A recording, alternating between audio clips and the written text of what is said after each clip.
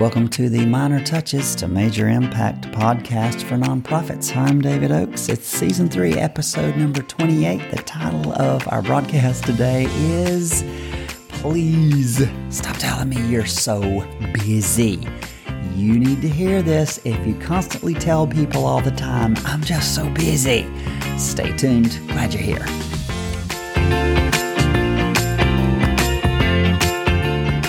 All right, glad you tuned in. Today, the title of my show is Please Stop Telling Me You Are So Busy. I think I've mentioned once before here on the podcast that I have been writing my first book where I outline the Minor Touches, Major Impact 5-step strategy that I use to help my clients and my students multiply their income, their fundraising income for their mission, for their nonprofit.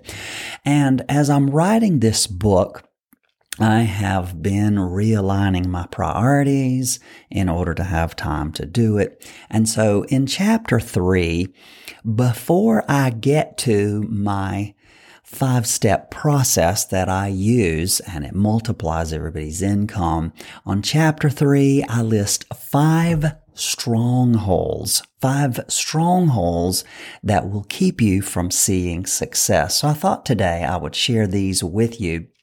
5 strongholds. Now, a military stronghold is a fortified place so as to protect it from attack. A stronghold, a military stronghold. Stronghold is a military word. But strongholds, you need to understand, strongholds don't just exist on the military battlefield. Strongholds can exist in your mind. A stronghold is a fortified house, a fortress in your mind, and it's made up of thoughts. It's made up of ways of thinking. The way you think can seriously help you. It can defend you. It can be a military place that keeps you from being destroyed. It can also be built of thoughts that are erroneous and wrong. And these thoughts, this kind of stronghold in your mind, it can seriously hurt you. Now, when you're being attacked, a stronghold is a great thing. But when you believe wrong things, these ways of thinking become strongholds that keep success from breaking in on you. Zig Ziglar used to call it stinking thinking. It's thinking that keep you from realizing the success that you were put here and meant to experience. So I want to share with you one of the 5 strongholds that I list in my new book that I'm not through with, but shortly it'll be out. But I want to talk about one of these 5 strongholds. It's a way of thinking that will hold you back. It will hold you back. Or if you adjust your way of thinking, it can propel you forward. So don't forget, I want to help you. I've helped so many others.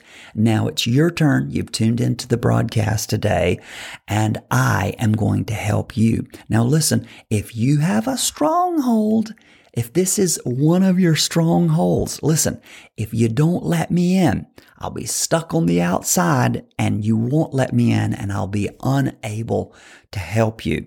So if you'll allow me, this stronghold, it will, if you'll listen to me, I'll help you to leapfrog over the time it would take for you to learn this on your own. This can propel you forward and it'll show you how to maximize your impact. So actually, this is stronghold number 2 in my forthcoming book. And that stronghold is, I am just so busy. Now, through the years in the nonprofit space, I've made an observation, and it has to do with busyness. Now, I'm wearing my mentor hat today, and I'm being honest with you. Listen to me. Mediocre fundraisers wear busyness as a badge of honor. I'm going to say that again. If you would write that down and look at it and say, is David Oakes talking to me right now? Mediocre fundraisers wear busyness as a badge of honor. Some nonprofit leaders think of busyness as a status symbol. When you meet a friend and they say, "How are you?" and your regular response is, you say this all the time, "I'm just so busy." Now, I'm probably talking to you. Look at how busy I am, you are saying. Now, can I extrapolate what I think's going on in your mind for you to continue to wear this as a badge of honor? Look how busy I am. I'm so important.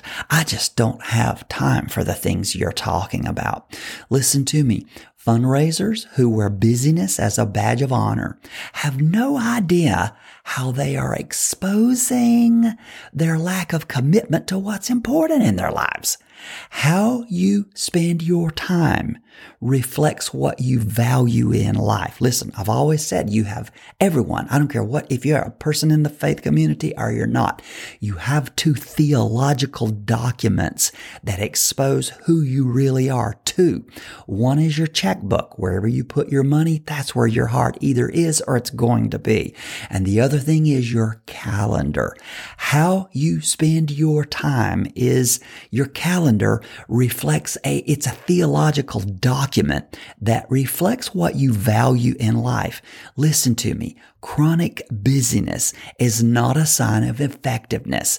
It's a sign that you cannot manage your life. So why would you ever tell people that you're a horrible life manager? Why would you continually tell people that you're not effective? Oh my God. Like the psalmist of old, I'm saying, Selah, do pause and think about that. Now, when it comes to fundraising, this matters supremely. Why?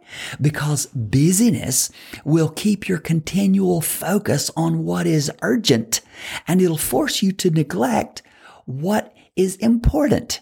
And you should know that getting all the money you need will require you to do many things that are important, but they're not urgent. Most of the steps that I challenge my students and my clients to in the Minor Touches Major Impact Fundraising Method, they're not urgent. But you better listen to me today. They're all important. Now, what's the difference between the urgent and the important? Let me explain. Let's talk about it. Paying my monthly utilities bill on time, that's important, but it's not urgent. When I don't pay it on time, then it begins to move from important to urgent when, after a certain date, they begin to add late fees. And then it gets it moves a little less in the important and more toward the urgent after the late fee is added. Then my bill, what's important, it totally leaves the important stage and moves into the urgent stage when I get up in the morning and my utilities are cut off. What? When my utilities get cut off because of non-payment, then I have to drop everything. I have to drive to City Hall. I have to pay my bill. I have to pay my late fee and then another fee to have my utilities turned back on. Plus, I go around telling everyone in my orbit how horribly busy I am. Now, want to know why I didn't pay my bill when it was just important? Because I was so busy taking care of some other urgent need that I neglected to fix when it was merely important. Fundraisers who wear the badge of busyness as a badge often live this way. It's called living at the tyranny of the urgent. Busyness demands that we always choose the urgent over the important. Now listen to me. We're all busy. It's called life. I don't care what season of life you're in, you are busy. Stop telling everybody how busy you are. People who kick history in its sides are busy. World changers are busy. Here's what I've noticed about poor fundraisers who hide behind the cloak of busyness.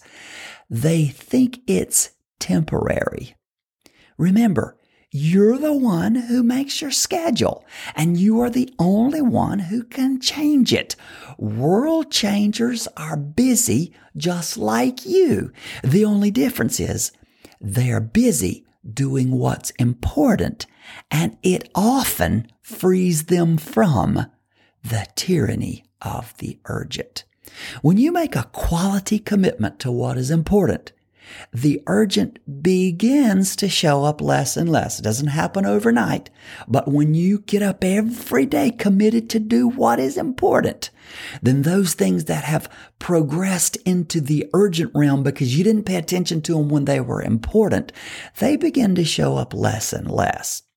Fundraising at the tyranny of the urgent keeps you underfunded and doomed to repeat a failing, an exhausting process. Fundraisers who live at the tyranny of the urgent are tired all the time. Now, here's where having a system and plan like the Minor Touches Major Impact fundraising method helps you to have.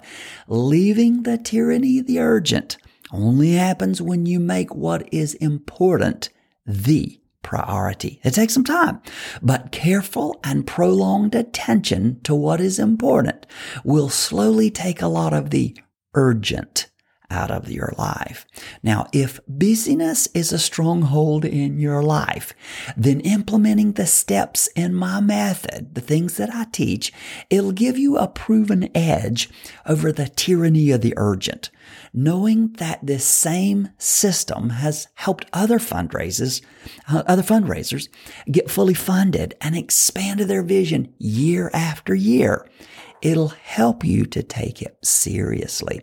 Successful, world-changing visionary fundraisers have systems, strategies, and plans for making sure what is important gets done before it becomes urgent. And if you've been sweeping around your back door, then maybe destiny has brought me into your life to bring you to the greatness that you were born for. Let it be so. That is the official definition of the word amen. Let it be so. So let me ask you some questions. How often do you say, I'm just so busy? Is it something you say all the time, or is it something you rarely say? When you know something is important, do you almost always, make it a first priority on a daily and a weekly basis? Would you say that putting out fires does or does not describe your lifestyle? When you live your life putting out fires, you live at the tyranny of the urgent. It's because you've neglected what is important.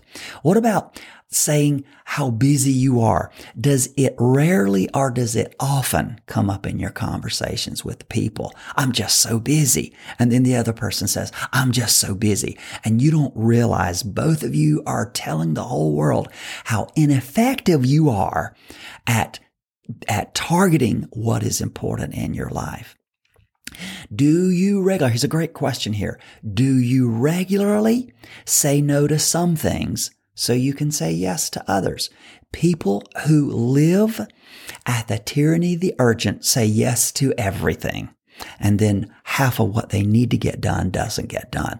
People who live focused on what is important, they say no all the time so that they can say yes to the things that are important. Here's another question. Is solving problems before they get urgent a huge value in your life? I call that leadership. Leadership is fixing a problem before it gets urgent. All right, here's a great question. I almost never pay late fees. OMG. Oh my gosh, folks. If you constantly pay late fees, you are someone who lives at the tyranny of the urgent. I want to tell you, I have paid late fees and occasionally I do, but it is rare. I hate paying late fees. When I pay late fees, it proves to me, it is just shouting in my ears, David, you're so busy you're living at the tyranny of the urgent and you're not paying attention to what is important. Pay your fees? Do you pay your bills on time? If you pay late fees all the time, then this show is for you. I would listen to it again and again, and I would ask God, I would ask the universe, I would say prayers, I would seek for the power to overcome. Okay. Here's a great question. Do you regularly resist the indulgence of saying, I'm too busy. I'm just so busy. I'm going to tell you, I may say that, but I work hard not to. If I say I'm busy, I always preface it right afterwards with saying, but it's the life I've chosen and I love it. How are you, David? I'm very busy, but it's the life I've chosen and I love it. Okay. Here's another question. In your life, do you own the things that are the priorities, the things that are important, your productivity and your schedule? Do you own that?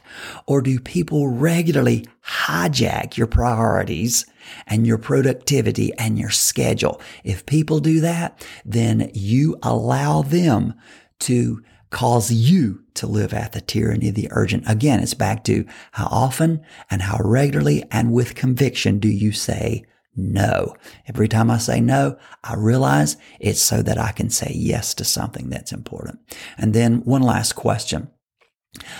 Do you live with margin in your schedule so that when the unexpected does come up, you have the time and the margin that you're able to handle it? People who live at the tyranny of the urgent do not intentionally put margin in their schedule. They don't own their schedule. All right. That's my show for today. Please stop telling me you're so busy. Stop saying it. Order your priorities. Just make the quality commitment before God and the universe. I will stop living at the tyranny of the urgent, and I will do what's important. Now, if you're a nonprofit leader, listen to me when I tell you, fundraising is important. If you don't get the money you need, guess who suffers?